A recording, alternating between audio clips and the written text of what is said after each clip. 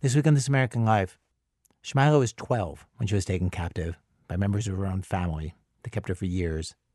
And her one refuge was this book, the only book she had, that she kept in secret. It was the novel Little Women. Written in 1868, it seemed to have all kinds of parallels and lessons for her exact situation, where she was being told to be a certain kind of girl. That's this week